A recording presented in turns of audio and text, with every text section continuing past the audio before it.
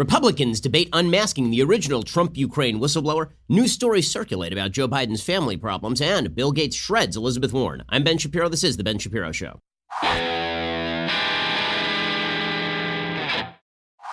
The Ben Shapiro Show is sponsored by ExpressVPN. Your data is your business. Protect it at expressvpn.com/Ben. Also, we're going to get to the news in just 1 second. You may have been noticing that things seem kind of chaotic right now. Nobody knows which direction the economy is going to go. There's a lot of political chaos. There's a lot of foreign policy chaos. What does that mean? It means a lot of people are looking for a safe haven for their investments because the stock market tends to reflect world conditions. When there's a lot of chaos, people move out of sort of a safety and security feeling about the stock market and investments, and instead they start looking at items that don't lose value over time, right? Items that don't experience the same sort of volatility depending on a chaotic market. And that would be things like gold, right? You go to a place that is a safe haven that has never been worth zero. This is where Birch Gold comes in. Gold is sitting at its 5-year high right now. This makes sense because, again, there is a lot of chaos out there. Birch Gold can help you answer all your questions about investing in precious metals and then help you do the investment itself. If you haven't taken the first step of requesting a free information kit on gold, you should do it. It's free. Birch Gold will go to work and make things simple for you. They'll have a conversation with you. You can determine if precious metals make sense to include in your portfolio.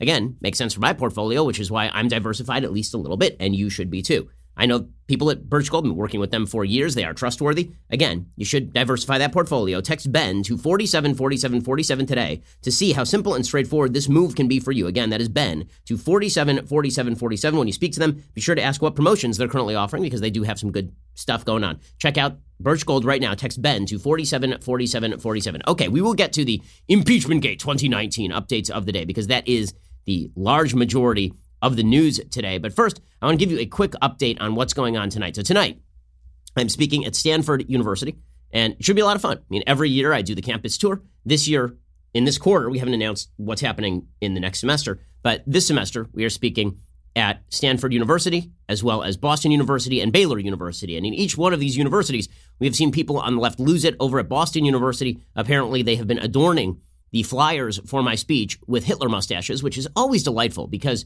you know, when you take an Orthodox Jew and then label him a Hitler, that's never a bad look at all. And it's what's amazing, I will say it is amazing.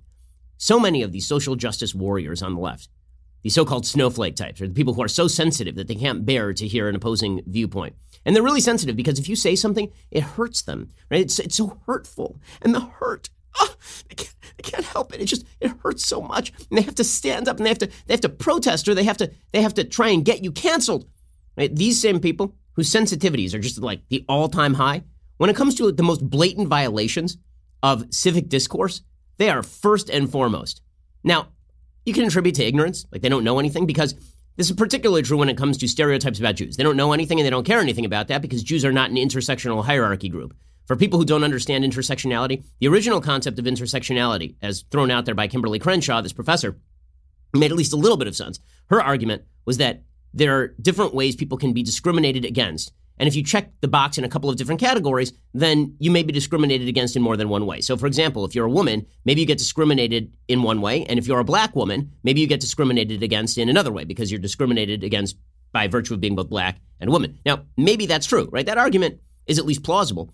But what the intersectional left has done is they've taken that argument and then they have decided that there is an intersectional hierarchy, that there are levels of victimhood in American society. And the more levels of victimhood you check, the more we should value your opinion and the more victimized you are by American society. Well, that means that Jews don't rank, right? Because Jews are disproportionately well-educated. Jews are disproportionately wealthy.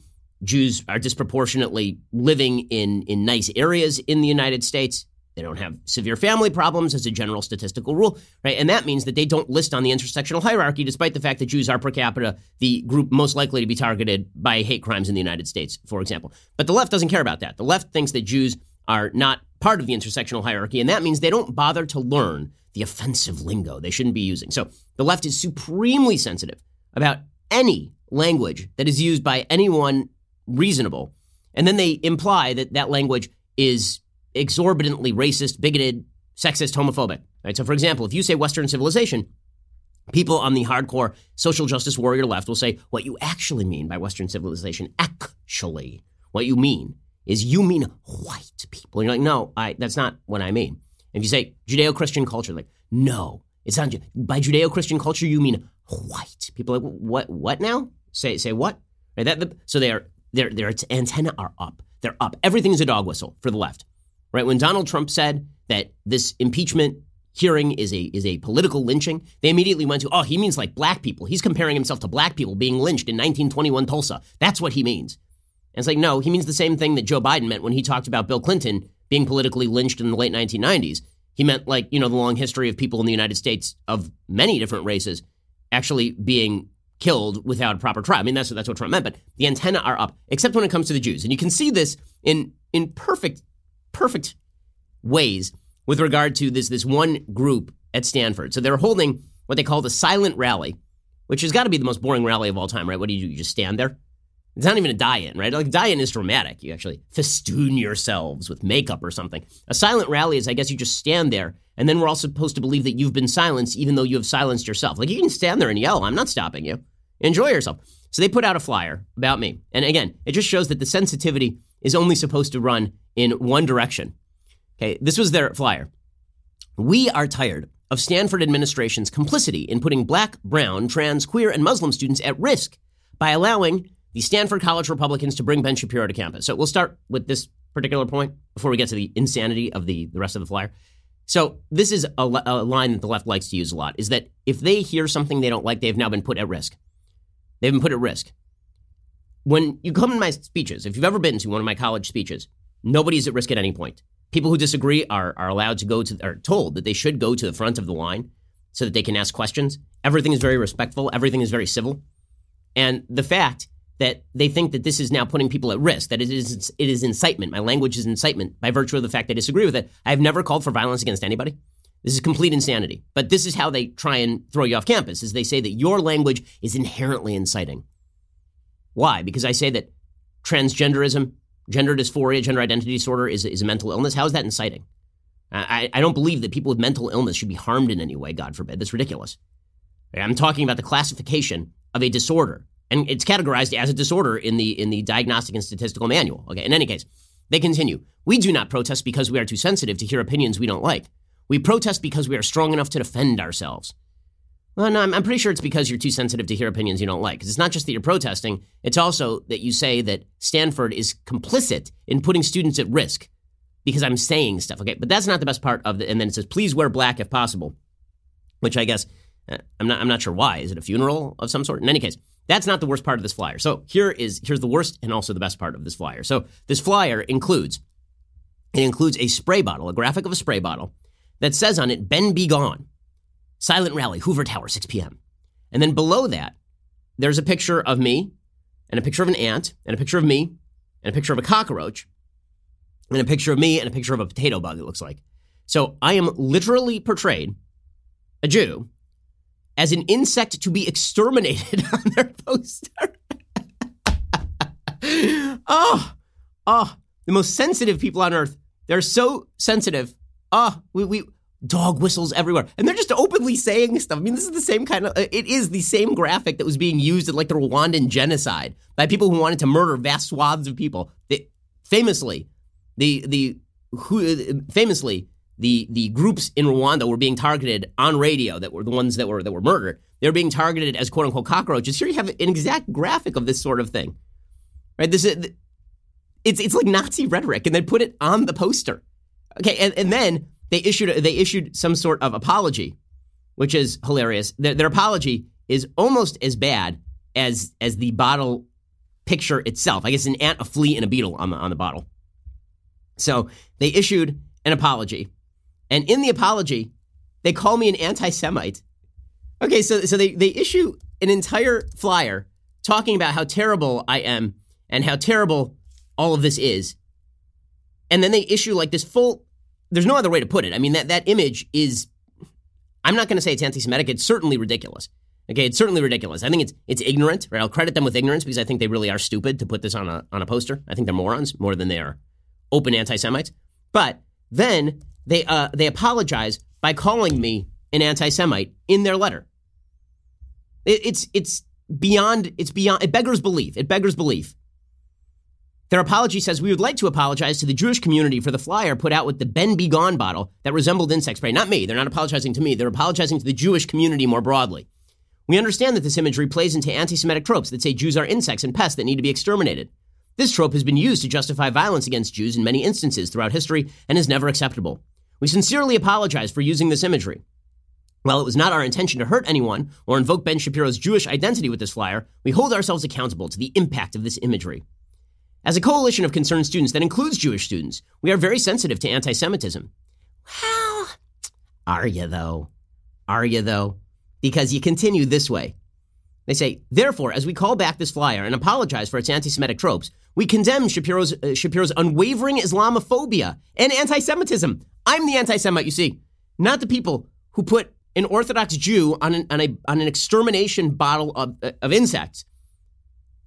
Me, I'm the anti-Semite, the Orthodox Jew who keeps kosher, just spent a month in Israel, keeps Sabbath, sends his kids to Jewish school. Like, I'm the Nailed it, guys. Nailed it. Right on the money.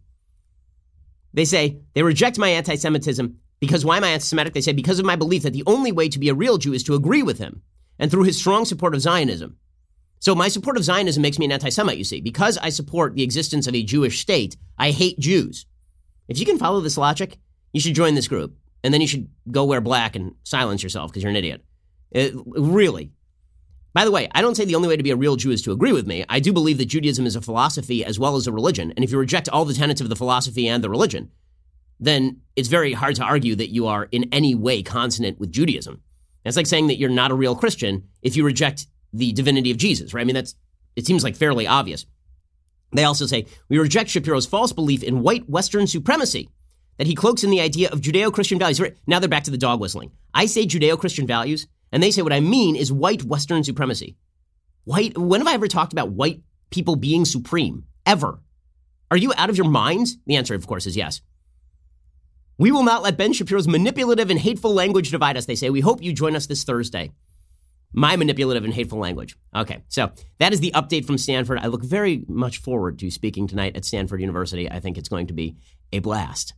So we'll get to more on that in just a moment. Plus, I do have an update for you on a story that, of course, made major headlines across the country. That is the story of this kid in Texas who was nearly handed over to his mom, who was basically prepping him for gender transition at age 7. And she said she was going to wait till he was 11, but nothing stopped her from reinforcing all of the kid's supposed priors about being a girl. I have an update on that story that's pretty amazing in just 1 second. First, let's talk about the earbuds you're using to listen to the show. So, are you using those old-fashioned earphones? You know, the ones like from 1985. Marty McFly wears them while he's riding a skateboard. You're wearing those because those are out of date. You're wearing the earphones, the earbuds that have the wires, and you put them in your pocket, and then you take them out of your pocket, and they are all tied up like the Gordian knot, but if you cut it, then you ruin the earphones. Well, instead, you should have wireless earbuds. But you don't need to pay a fortune for wireless earbuds. Instead, you should check out Raycon's. Raycon just released their best model yet, the E25s. They have 6 hours of playtime, seamless Bluetooth pairing, more bass, a more compact design that gives you a nice noise-isolating fit. Raycon's wireless earbuds are so comfortable, they are perfect for on-the-go listening and for taking phone calls. Unlike some of your other wireless options, Raycon earbuds are both stylish and discreet. There are no dangling wires and there are no stems. You should go get them right now and don't spend a fortune because Raycons are not going to cost you the same as other companies and they sound great. Now's the time to get the latest and greatest from Raycon. Get 15% off your order at buyraycon.com/Ben. That is BUYRAYCON.com/Ben for 15% off Raycon wireless earbuds. Buyraycon.com/Ben. Again, buyraycon.com/Ben for 15% off. Okay, so quick update on this case in Texas, and then I promise we will get to all of the Impeachment Gate 2019 updates. Okay, so here is the update according to Amanda Prestigiacomo over at Daily Wire. A 7-year-old boy, whose mother claims he's actually a girl named Luna, recently chose to go to school as himself, a boy named James, now that his father has been granted equal say in his transition. 2 weeks ago, Dallas Judge Kim Cooks ruled that Dr. Ann Georgelis and Mr. Jeffrey Younger, James's parents, have joint managing conservatorship and joint decision-making over their boys. James also has a twin brother named Jude. Both Georgelis, a pediatrician, and Younger had gag orders placed on them by Judge Cooks, barring them from speaking to the media. The case, of course, gained national attention after a jury decided that one guardian should have sole conservatorship over James, and that person should not be Mr. Younger. Well, a third party yesterday posted on Facebook a picture of James going to school as James. It says, going to school, this is what it looks like when James gets to choose. Affirm this.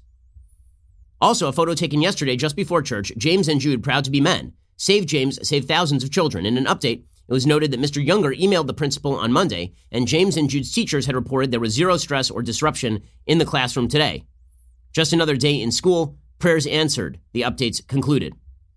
As you know, Georglis argued that James was actually a girl because James said that he was a girl, and there was testimony from the father that mom had basically been telling him he was a girl since the age of 3 and reinforcing all of his gender confusion. Younger said that his ex-wife would, in his opinion, only show James love and affection when he would present as a girl. He also posted a video that we played on the show of James at 3 telling Younger that mommy tells him he is a girl. Georglis had complete authority over the psychological and psychiatric care for the boys prior to the judge's October 23rd ruling, but the fight over James is not over. According to the Dallas Morning News, now Georglis is seeking to have Judge Cooks recused. So she's going after the judge.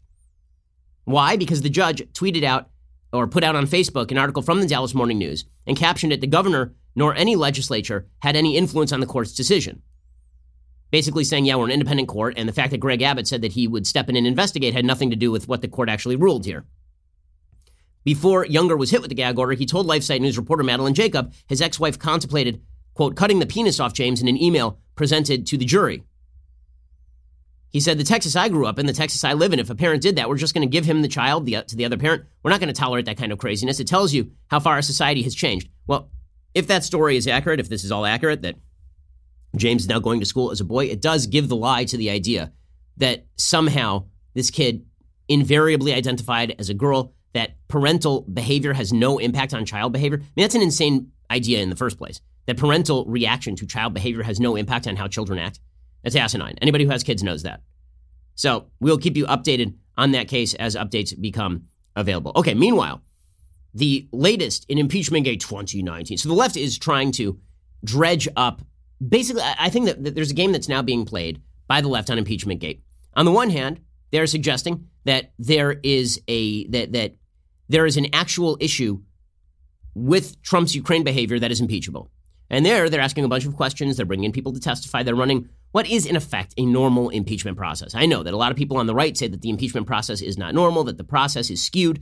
Okay, there is some truth to that. I mean, they did a lot of this behind closed doors. They did not actually comply with the same sort of procedures that they did with regard to the Clinton impeachment. But now they're doing a lot of open doors hearings. Next week, they have vowed that they are going to open the doors and do a bunch of different hearings. Apparently, those hearings are going to include hearings with William Taylor, the Ambassador Bill Taylor, who was the highest-ranking Ukraine official from the United States during this entire period. Taylor has been militant in his belief that President Trump was attempting to engage in a quid pro quo with the Ukrainian government to benefit himself politically. They're also going to interview George Kent, and they're also going to interview Mary Yovanovitch, who was the ambassador to Ukraine, who the best information seems to suggest was ousted because Trump didn't trust her, and maybe he didn't trust her because Rudy Giuliani was telling him not to trust her. Adam Schiff announced these hearings. They said that the Wednesday hearing will feature Bill Taylor and George Kent, and then next Friday they'll hear from Mary Yovanovitch. So the impeachment hearings are moving forward in a sort of, if not normal, then close to normal way, right? This is the way that the process typically sort of works.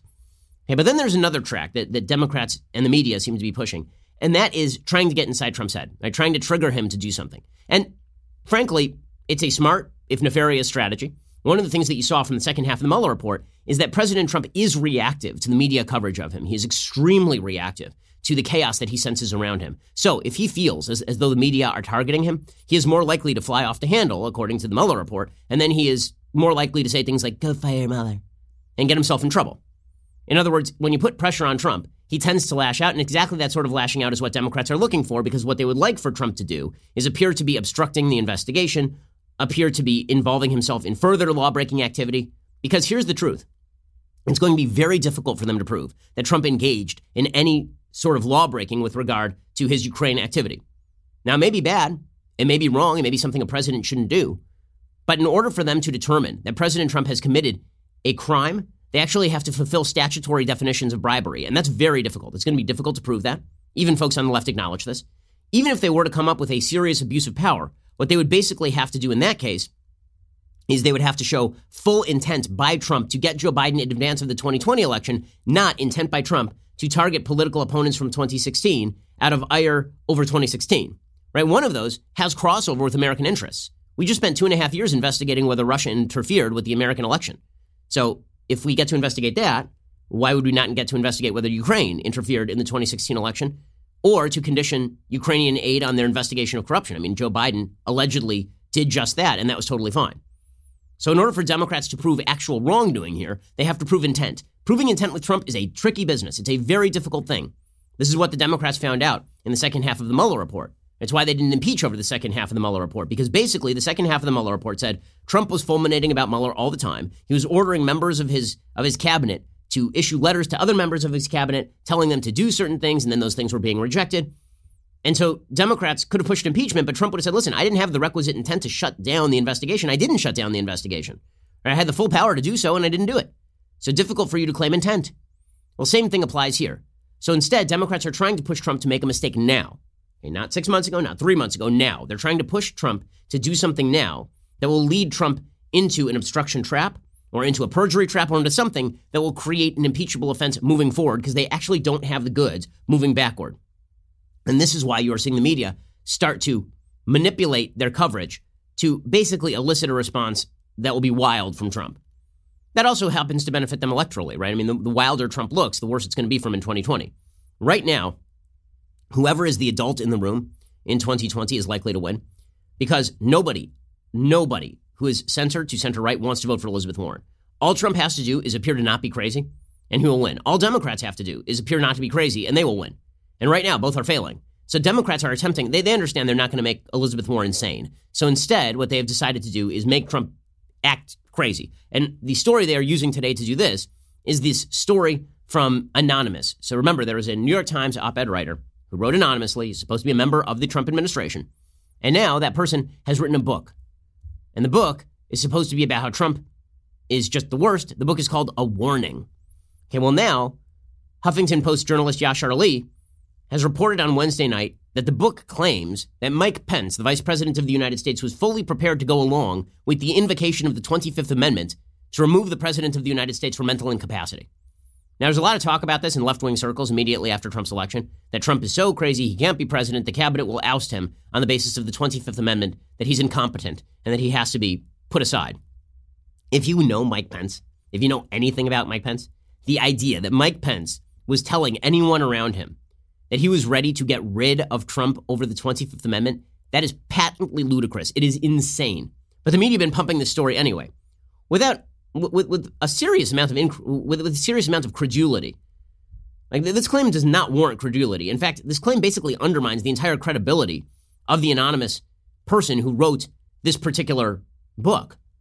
Right, according to Yashar Ali, the much-anticipated book, A Warning, reportedly written by an unnamed senior White House official, claims that high-level White House aides were certain that VP Mike Pence would support the use of the 25th Amendment to have President Donald Trump removed from office because of mental incapacity. The source that provided the excerpts did so on the condition of anonymity. So it's an anonymous source providing stuff from an anonymous book by an anonymous person inside the Trump administration. So now we are now 3 levels of anonymity removed from reality. According to the Huffington Post, according to Anonymous, there was no doubt in the minds of these senior officials that Pence would support invoking the 25th Amendment if the majority of the cabinet signed off on it.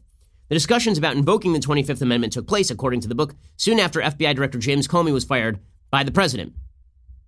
Katie Waldman, the press secretary for Pence, responded to the news report by tweeting, "Fake news." A top Trump ally in the White House responded to the report, told the Daily Wire, "Whoever Anonymous is, assuming this is actually in the book, has exposed themselves as a complete fraud. Anyone who knows the VP knows he would never tolerate such talk, and any such person would be immediately shown the door." Mark Lauder, the Trump 2020 director of strategic communications, responded to the story, writing on Twitter, "This is the dumbest thing I've ever read. I served as vice president's press secretary at the time. Anyone who gives this nonsense any credibility does not know Mike Pence." By the way, even leftist journalists and center journalists were saying, like, this is crap. Jonathan Swan of Axios says, anybody who covers Pence knows this is an absurd claim. Well, Jonathan's a good reporter, and that is 100% true. Washington Post White House reporter Josh Dowsey also agreed, said, what Mr. Swan said. Obviously, that's true. But the goal of these sorts of stories is not, of course, to illuminate the situation in the White House. It's to get inside Trump's head. It's to get inside Trump's head. Because the belief is on the left, the more you get inside Trump's head, the more likely he is to be volatile and to do something that will harm him in this whole impeachment saga and in the 2020 election. And listen, I think Trump has reason to be suspicious. I do. I think he has reason to be suspicious of people surrounding him. His administration has been insanely leaky. The media have been given extraordinary access to stuff they should not have access to in any normal administration. We'll get to more of this in just 1 second. First, let's talk about you getting ready for work in the morning. Okay, well, when you get ready for work in the morning, typically that means if you're a dude, you got to shave, means you got to shower, the whole deal. And when you get those goods, It means you got to go to the store. When you run out, you got to go to the store. You got to pick between 1,000 different goods. Some of them are good, some of them are bad. Or theoretically, you could just have this stuff delivered to your door and get best quality products very, very easily. And this is where Dollar Shave Club comes in. Dollar Shave Club helps make your life easier, taking the guesswork out, guaranteeing quality shaving products. Dollar Shave Club, by the way, is way more than just razors. They've got you covered head to toe. They've got everything you need to shower, shave, style your hair, brush your teeth. It's a one-stop shop for all of your grooming needs. They've got amazing stuff, like their Amber Lavender Body Cleanser. It is calming. It is soothing. They've got the hairstyling gel, like all sorts of great stuff. Dollar Shave Club can keep you automatically stocked up on the products you use. You get what you want whenever you need it, whether that's once a month or a few times a year. I never have to waste time at a store wondering if what I'm getting is any good. I don't have to go to the store at all, actually. Right now, you can put the quality of Dollar Shave Club's products to the test. Their Ultimate Shave Starter Set has basically everything you need for an amazing shave. They've got the Executive Razor, Shave Butter, Prep Scrub, Post-Shave Dew. The best part is you can try it for just $5. After that, the Restock Box ships regular-sized products at regular prices. Get your Ultimate Starter Set for just $5 at dollarshaveclub.com/Ben. That is dollarshaveclub.com/Ben. Go check them out right now, dollarshaveclub.com/Ben. Okay, so, as I say, the strategy of the left getting under Trump's skin, it's not a bad strategy. It isn't a bad strategy, because the fact is that Trump has a rationale for being pretty suspicious of the people who are coming after him. So there are tweets now that have emerged from the whistleblower's lawyer. So you remember the whistleblower in this case, right? The whistleblower in this case is the person who first reported the Trump-Ukraine phone call, reported it up the chain, and then there were pretty serious and I think pretty well-substantiated allegations that the whistleblower was coordinating with Adam Schiff's team. And then it started to come out that this whistleblower, whose name has been named, I mean, we mentioned it on the show, right? It was allegedly, right? John Solomon at The Hill reported it. The guy's name allegedly is Eric Chiramella. It's not illegal for me to say that. Let me just point that out. It's not illegal for me to say that. It's not illegal for Trump to say it. It's not illegal for anyone to say it except for the Inspector General of the intelligence community, apparently. Okay, and that's not according to me. That's according to NPR. Right? NPR says, in recent days, President Trump and his allies have amplified their calls for the whistleblower who sparked the impeachment inquiry to be identified, presenting the question of whether it would be a crime for the president to unmask the anonymous whistleblower. Now, let me make clear. The whistleblower laws are meant to protect the job of the person. They're not meant to protect the anonymity of the person. Okay, they're meant to protect the job. So you can't fire the guy, which is appropriate. Right? When someone blows the whistle, you shouldn't fire them. Right? You shouldn't be able to fire them. But it's not meant to protect their anonymity. And that makes sense because what if the anonymous whistleblower is a partisan hack? And that has some ramifications for things that matter for the country, like, say, impeachment. According to Robert Litt, former general counsel for the Office of the Director of National Intelligence under Barack Obama, he says if Trump thinks he knows the name, he can come out and say it. He's probably as protected as anyone is. Litt and several other legal experts who talked to NPR said that Trump uttering or tweeting the name could in theory trigger an article of impeachment for retaliating against a whistleblower. That'd be kind of rough. But it would not run afoul of any federal criminal statutes. Similarly, if a news outlet, member of Congress, or member of the public outed the whistleblower, legal experts said, no criminal law would be violated. Dan Meyer, lawyer and former executive director of the Intelligence Community Whistleblower Program, says there's no overarching protection for the identity of the whistleblower under federal law. Congress has never provided that protection. Now again, is it relevant to the consideration of the American people who the whistleblower is and how this whole thing came about? I mean, it is. I think it's important. Now, it's not dispositive. Okay, for people on the left who don't understand the word dispositive, dispositive means it is not sufficient to get rid of the charges against President Trump to point out that the whistleblower is a hack. Yeah, the whistleblower can be a hack and his allegations can be true and troubling. Right? Both of those things can be true. But in calculating for the American public whether this is in fact a good faith attempt to impeach a president on the basis of constitutional violations or whether this is a put-up job by Democrats seizing on a violation by President Trump allegedly of the Constitution or official duty, you got to know the motive. It's funny to me to watch the media pretend that motivation of the people behind this thing doesn't matter when they ran along with the motivations of the people behind impeachment are bad for literally years during the Clinton impeachment stuff. And I'm old enough to remember when James Carville was saying about Paula Jones that if you drag a $100 bill through a trailer park, you'll come up with people like Paula Jones. James Carville worked for the president at the time. Was that maligning accusers? And I'm old enough to remember when Hillary Clinton went on national television and accused Kenneth Starr of being part of a vast right-wing conspiracy, and Linda Tripp and everybody else, vast right-wing conspiracy. Did the media really suggest that that was super-duper wrong? So Trump is doing the same thing here. It's exactly the same thing. You may not like it. It's hard-nosed politics. It's smash-mouth politics. That is usually the way these things go. Okay, and that is only going to be exacerbated by the fact that the identity of the whistleblower, again, who's mentioned by John Solomon, is the alleged identity. The guy apparently was an Obama acolyte, worked with Joe Biden, worked with James Clapper, was staffed in the White House in the Trump White House and then was thrown out and apparently went back to the CIA base at Langley after people in the White House suspected he was leaking to the media. And now it comes out that Mark Zaid, who's one of the attorneys representing the intel community whistleblower, tweeted in January 2017, quote, "A coup has started and impeachment will follow ultimately." He tweeted, "We'll get rid of him, and this country is strong enough to survive even him and his supporters." He also tweeted, "As one falls, two more will take their place," apparently referencing the Trump administration employees who defy the White House. Zaid promised that the coup would occur in many steps. So, should Trump be suspicious? Yes. I mean, here's President Trump last night at a rally saying, yeah, the whistleblower's lawyer was plotting a coup from the very start. And I mean, those tweets say what the tweets say. I don't know if you saw, I just got off. I'm coming off the plane, and they hand me, look at this character.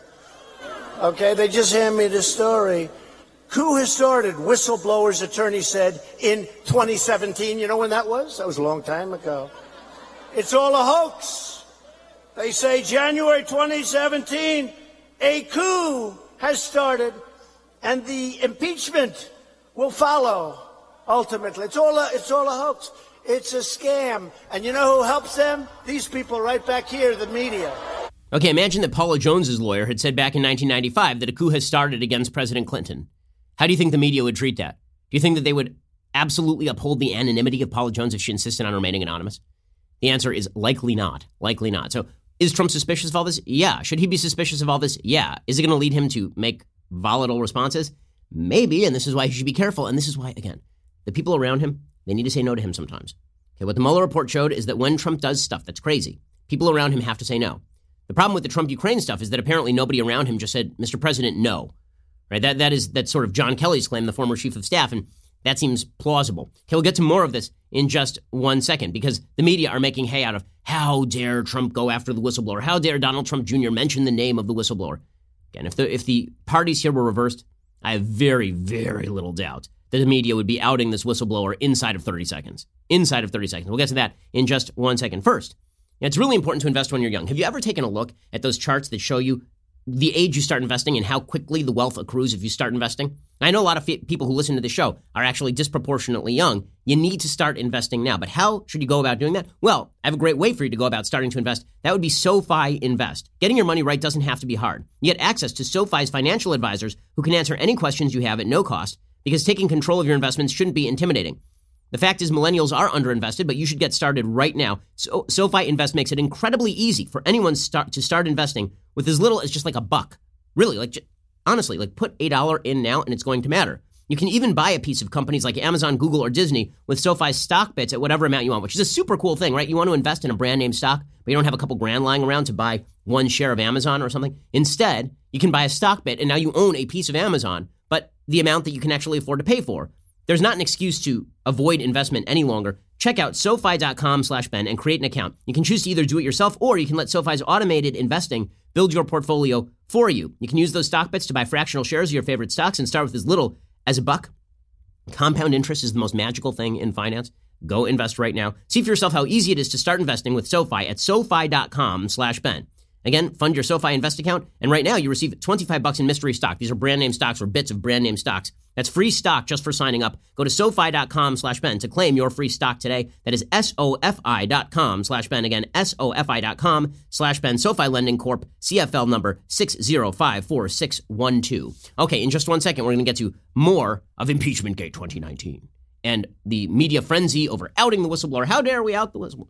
We'll get to all that in just 1 second. First, if you're not already a subscriber, you're really missing out. Head on over to dailywire.com/subscribe. For as little as $10 a month, you get our articles ad-free, access to all of our live broadcasts, our full show library, select bonus content, our exclusive Daily Wire app. Pretty amazing feature. If you haven't checked it out yet, we spent serious quan on building this thing, and it is beautiful. If you choose the new all-access plan, you even get that, plus the legendary Leftist Tears Tumblr. Ooh, magical. And our brand new Ask Me Anything style discussion feature. It allows you to engage our hosts, writers, and special guests on a weekly basis. So stop depriving yourself. Come join the fun. Also, one of the great things you get when you subscribe, you get our Sunday specials on Saturday. This week, super excited to welcome to the program the inimitable, world-famous George Will, who stopped by for a delightful hour. What a great dude he is. You're going to want it's a fascinating, interesting discussion about his new book, about conservatism and about the role of the government and the role of the judiciary. It's big ideas and interesting ideas. I loved this discussion. I think you will too. Here's a little bit of what it sounded like. Politics is dangerous. There's no safe harbor. Police could become Gestapos. Taxation could become confiscation. But we need police and we need taxation. There is no safety in politics. Life is lived on a slippery slope. Get over it.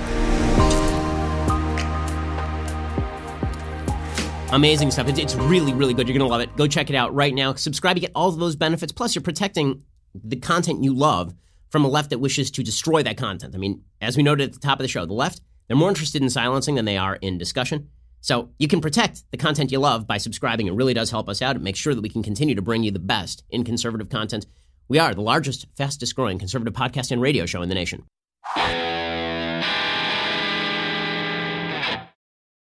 Alrighty, so let me just note for the record, when I talk about the press and their unwillingness to out whistleblowers, like their standards and practices, we are not going to mention the name of this whistleblower. Let me tell you a story. This is the story of a CBS News staffer who was just fired. Why was this CBS News staffer just fired? Right? By our illustrious media. Why was this CBS News staffer fired? Well, because it turns out that this CBS News staffer was the source of the video from ABC News of an anchor talking about how the ABC News brass stopped a story on Jeffrey Epstein. Yashar Ali, really good reporter, good dude. Here was his thread on Twitter. You ready for this? Scoop. ABC News execs believe they know who the former employee is who accessed footage of Amy Robach expressing her frustrations about her shelved Jeffrey Epstein story. That former employee is now at CBS, and ABC executives have reached out to CBS News executives. In a statement, an ABC News spokesperson tells me, "We take violations of company policy very seriously, and we're pursuing all avenues to determine the source of the leak." It's important to note that ABC News does not know if this former employee leaked the footage to Project Veritas. What they do know is who accessed the footage. It's possible that person could have shared it with others who leaked it. As I noted in this thread, ABC News has confirmed they're conducting an investigation into the leak. In response to an email, CBS News says they're declining to comment for this story. Update. 2 sources familiar with the matter tell me that CBS News has now fired the staffer in question. This comes after ABC informed CBS that they had determined who accessed the footage of Amy Robach expressing her frustrations about the Epstein story. So just to point out the insane contrast here, the same media who are saying, we cannot know, we must never mention the identity of the whistleblower who initiated an impeachment inquiry into the president of the United States. We have to keep his name locked up under lock and key. We're not protecting his job. He's protected. He can't be fired. He's a federal employee, can't be fired. But we're protecting him because that's the right thing to do. ABC News just went to CBS News, a completely different company, right? They're not the same company. ABC News went to CBS News, a competitor, and said to CBS News, you know, one of your employees, that person leaked footage from us to other members of the media on the conservative side. And CBS said, you know what? You're right. We're firing him. What? So amazing. Really, protecting your whistleblowers over there, media. Stephen Miller, not the one from the administration, Red Steez on Twitter, he says, 2 news networks colluding to fire someone who leaked a massive bombshell about one of them covering up for a highly connected pedophile. Now watch as journalists all turn away so as not to endanger their own future job prospects. But sure, guys, truth to power or something. Guessing there won't be a ton of drum banging about this whistleblower's rights. Yeah? You think? So when you hear the media getting all hot and bothered about the fact that Donald Trump's son tweeted out a link to Breitbart that named the alleged whistleblower, and the media are like, oh, that's so terrible. How could this happen? Oh, it's the end. Again, he didn't violate a law. Rand Paul has pointed this out. NPR has pointed this out. No law was violated. Is it in the interest of the American public to know who initiated an impeachment inquiry into the president of the United States? I think so. Don't you? Now, again, it doesn't answer all the questions that the whistleblower provides. It doesn't answer the allegations by Bill Taylor. It doesn't answer the allegations about Marie Yovanovitch. And it's important to note that those people, right, the ones that the Democrats are painting as patriots, all of them are patriots. We know that because we know their names, right? We know what they do. We know who they are. We don't know anything about the whistleblower except that which has been reported by John Solomon and Breitbart. And the fact is that the media have not dug into the story, because if they dig into the story, they may come up with some answers they don't like. So the AFP, for example, could not independently verify the whistleblower's identity as not publishing the name. Weird, because it seems like the entire press was happy to run with Brett Kavanaugh as a gang rapist on the basis of Michael Avenatti saying a bunch of crap. Pretty amazing. My favorite is that they say that they're not going to name the names because they're afraid for the guy's safety. So just to recap, they will fire a person who leaked information relevant to public discussion from a different network. But they're afraid to leak the name or talk about the name of a whistleblower who is not protected by law when it comes to anonymity. They won't discuss the name or the identity or anything about the whistleblower. They won't do it because it might put him at physical risk. Okay, these are the same people who have outed people who made memes on Twitter. When somebody made a meme of President Trump tackling like a CNN-headed cartoon on Twitter, the media outed that guy. When a guy named Carson King in Iowa committed the egregious sin of giving $1 million to charity after he held up a sign at a college football game and received $1 million from people offering to buy him beer, the media promptly outed him, went back to his old tweets, and tried to destroy his reputation. But they're super concerned, however, about the safety of the whistleblower. I'm sure that's what it has nothing to do with partisanship. It must be that you are suddenly concerned about the safety of people's private information. I trust the media when it comes to this stuff. They're always concerned about this sort of stuff. According to Vanity Fair, though, that's their excuse. To name or not to name, that is the question that may soon bear down on mainstream news organizations as Donald Trump's allies step up the pressure to make the Ukraine whistleblower's identity public, as in all over cable news and on the front page of the New York Times type of public. So far, as Politico reported Tuesday, mainstream newsrooms have been unified in their resistance to naming the whistleblower, whose anonymity is meant to be protected by law. Now, again, they say his anonymity is meant to be protected by law. Literally not true. Not true. His job is meant to be protected by law. His anonymity is not specifically meant to be protected by law. On Monday night, Rand Paul implored the media, do your job and print his name. On Wednesday, Donald Trump Jr. raised the stakes. He tweeted the alleged whistleblower's name along with a link to a Breitbart article. He told Yashar Ali, the outrage on this is BS. Those pretending that I would coordinate with the White House to send out a Breitbart link haven't been watching my feed for a long time. The Drudge Report screamed, Jr. outs the whistleblower, but apparently the Drudge Report had previously linked to an article that mentioned the whistleblower, so there's that as well. So it's amazing to watch. Suddenly, the violation of privacy is a big deal to the media that don't care about privacy at all, except when it applies to apparently one side of the aisle. Representative Jim Jordan, for his part, he is on the Intelligence Committee, and he says that we are going to question this whistleblower. 6 weeks ago, Schiff said the whistleblower would testify and that he must testify. Right? Remember what happened is that the whistleblower report, the existence of it came out. Then the transcript came out. The transcript didn't back everything the Democrats were claiming, right? It didn't say explicit quid pro quo. It didn't make clear that the Ukrainians even knew that military aid was being withheld or any of that. And then Schiff said, well, we're going to get the whistleblower to testify. Then a bunch of other people came forward and said what Schiff wanted the whistleblower to say. And then he was like, well, I guess we don't have to have the whistleblower testify anymore. Well, according to Jim Jordan, he has a piece in USA Today. He says, 6 weeks ago, Schiff said the whistleblower would testify. He has now changed his mind. What happened in the interim? Just two things. We learned the individual met with Schiff's staff, and we learned about their political bias. The whistleblower only knew about the call from the characterizations of others. He waited 18 days before filing a complaint with the Inspector General. During those 18 days, the whistleblower met with Schiff's staff but failed to disclose this communication to the Inspector General. Schiff also hid this meeting. Americans understand fairness. They know when someone is getting a raw deal. The impeachment push, based on this anonymous and secondhand complaint, is fundamentally unfair. And then Jim Jordan says President Trump and President Zelensky of Ukraine affirmed there was no quid pro quo and no pressure. The transcript of the call shows no conditionality. At the time of the call, Ukraine did not, no security aid was delayed, and Ukraine never took any of the actions it was supposed to take under pressure, and the Trump administration turned over the aid. So that is at least a partial defense. Meanwhile, the Democrats continue to maintain that the identity of the whistleblower is sacrosanct. So nothing is sacrosanct except that, apparently. So that is where things currently stand. Meanwhile, for all the people who talk about the Trump administration basically just being a proxy for Trump himself and ripping into Attorney General William Barr, who's supposed to be a political hack, a massive political hack, well, it turns out that according to the Washington Post, President Trump went to Attorney General Barr. He wanted Barr to hold a news conference saying that Trump broke no laws in his call with the Ukrainian leader. And Barr declined to do so. According to the Washington Post, the request from Trump traveled from the president to other White House officials and eventually to the Justice Department, right? This is kind of what you need, as I said. You need people around Trump to just say no to him. And if you have some guardrails, basically, President Trump's presidency is like bowling with my kids. And when I bowl, I don't need the bumpers in the lanes. When President Trump bowls here, he needs the bumpers in the lanes, right? It's good. It's good for him to have the bumpers in the lanes. That's why he has people around him. It keeps the presidency on track. The request from Trump traveled from the president to other White House officials and eventually to the Justice Department.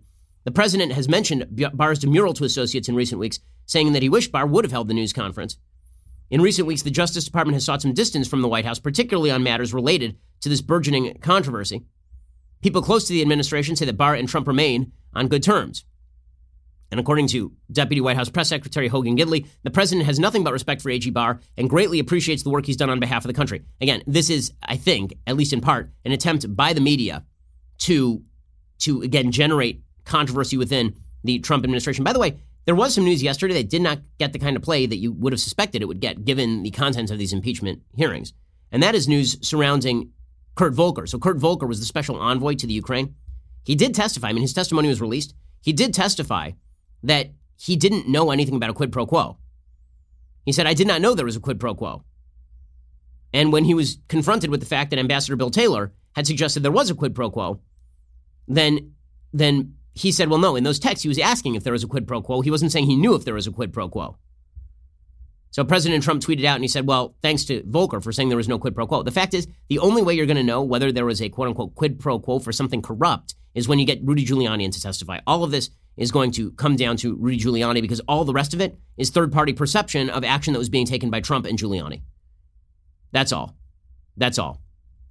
Okay. Meanwhile, bad news for Joe Biden. There's another piece in Politico today. For a guy who's supposedly non-shady, he does a lot of shady things for his family.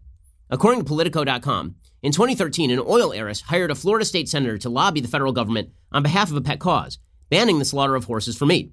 The lawmaker, Joe Abruzzo, was a close associate of Frank Biden, the younger brother of then Vice President Joe Biden. At the time, the younger Biden was looking for state funding for his charter school business, and Abruzzo sat on a key appropriations subcommittee in the Florida legislature.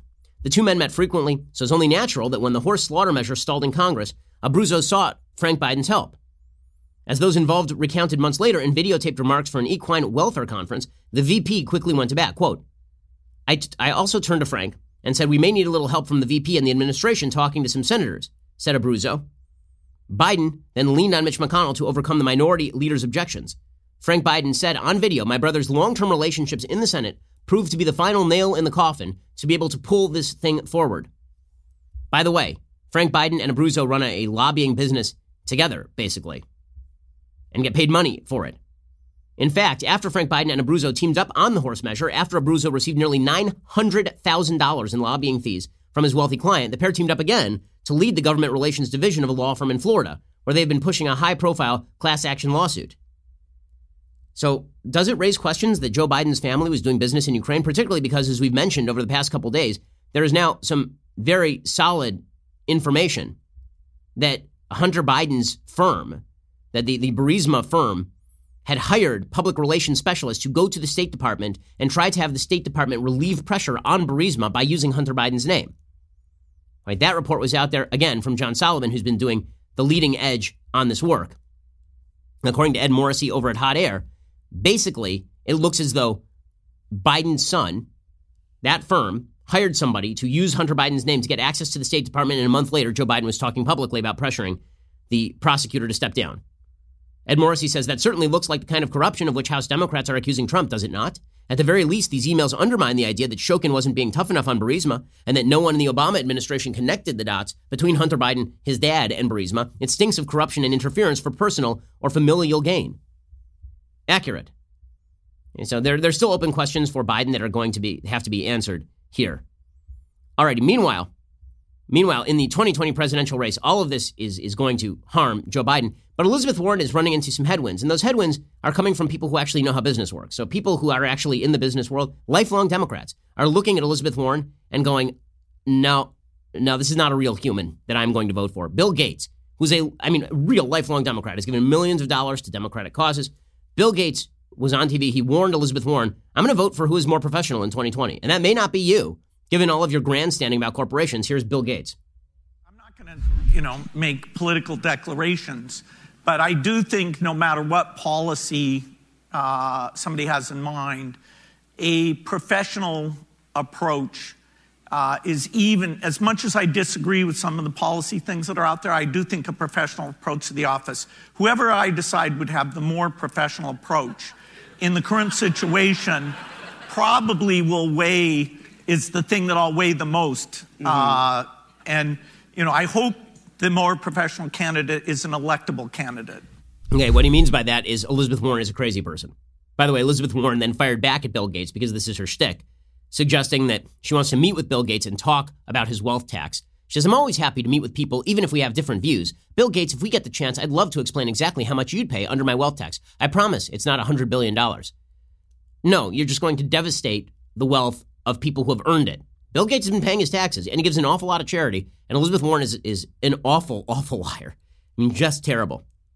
So there it is. Even the business community is turning against Elizabeth Warren, which is, of course, why all of the focus is going into impeachment. Alrighty, time for a thing I like and then a thing that I hate. So, things that I like today. So, Jeff Sessions is going to run for Senate in Alabama. Now, this has drawn the ire of a lot of people. It's drawn the ire of the White House. The White House keeps saying, well, we don't like Jeff Sessions. Jeff Sessions is a bad attorney general.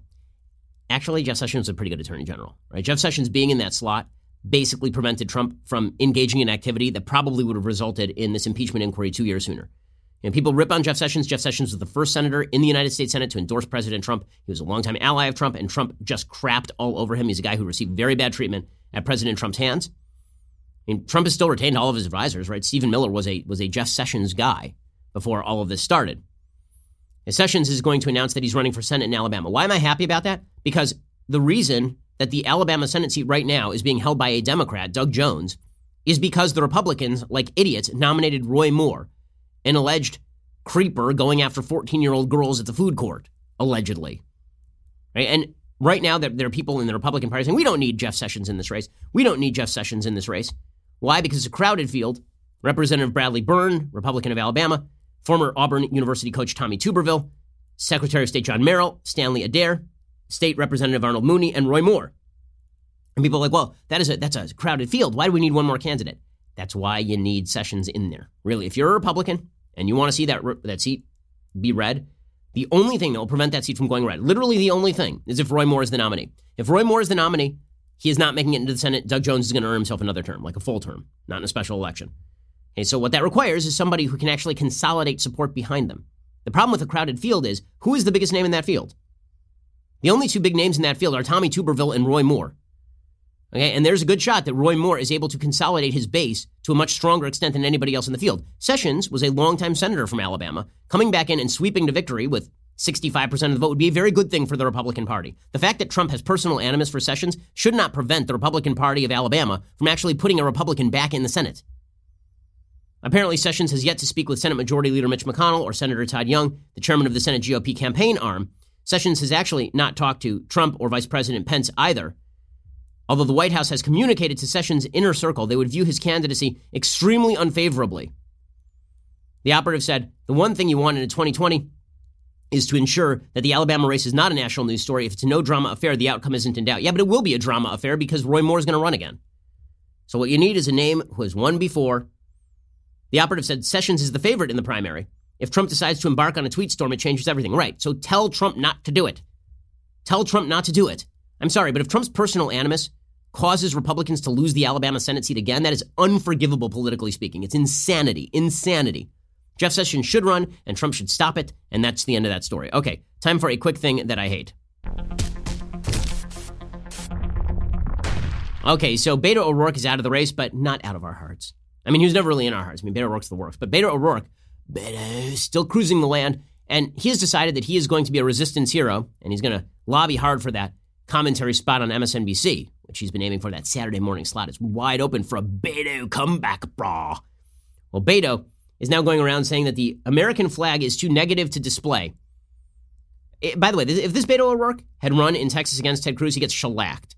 This is not the Beto O'Rourke who ran in Texas and lost by 2 points. This is the Beto O'Rourke who, if he ran in Texas, would get Wendy Davis-style numbers in a gubernatorial race. Right, here's Beto O'Rourke saying that the American flag is too negative to display. At a time that we seek to repair the damage done following the legacy of slavery and segregation and Jim Crow and suppression, I think it's really important to take into account the impression that kind of symbol would have for many of our fellow Americans. And so respect the decision that Nike made. Okay, so we can't display the American flag. It's too divisive. If you can't display the American flag in America, I would suggest that you might think about whether there's a future for you in the country.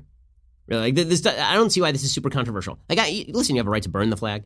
You have a right to kneel on the flag. You have a right to do all of those things. But if you believe that if you actually believe, like as a politician, that the American flag itself is too divisive, not all the issues that you're associating with the American flag, the flag itself is too divisive, then there's no future for the country. So why would you stay here?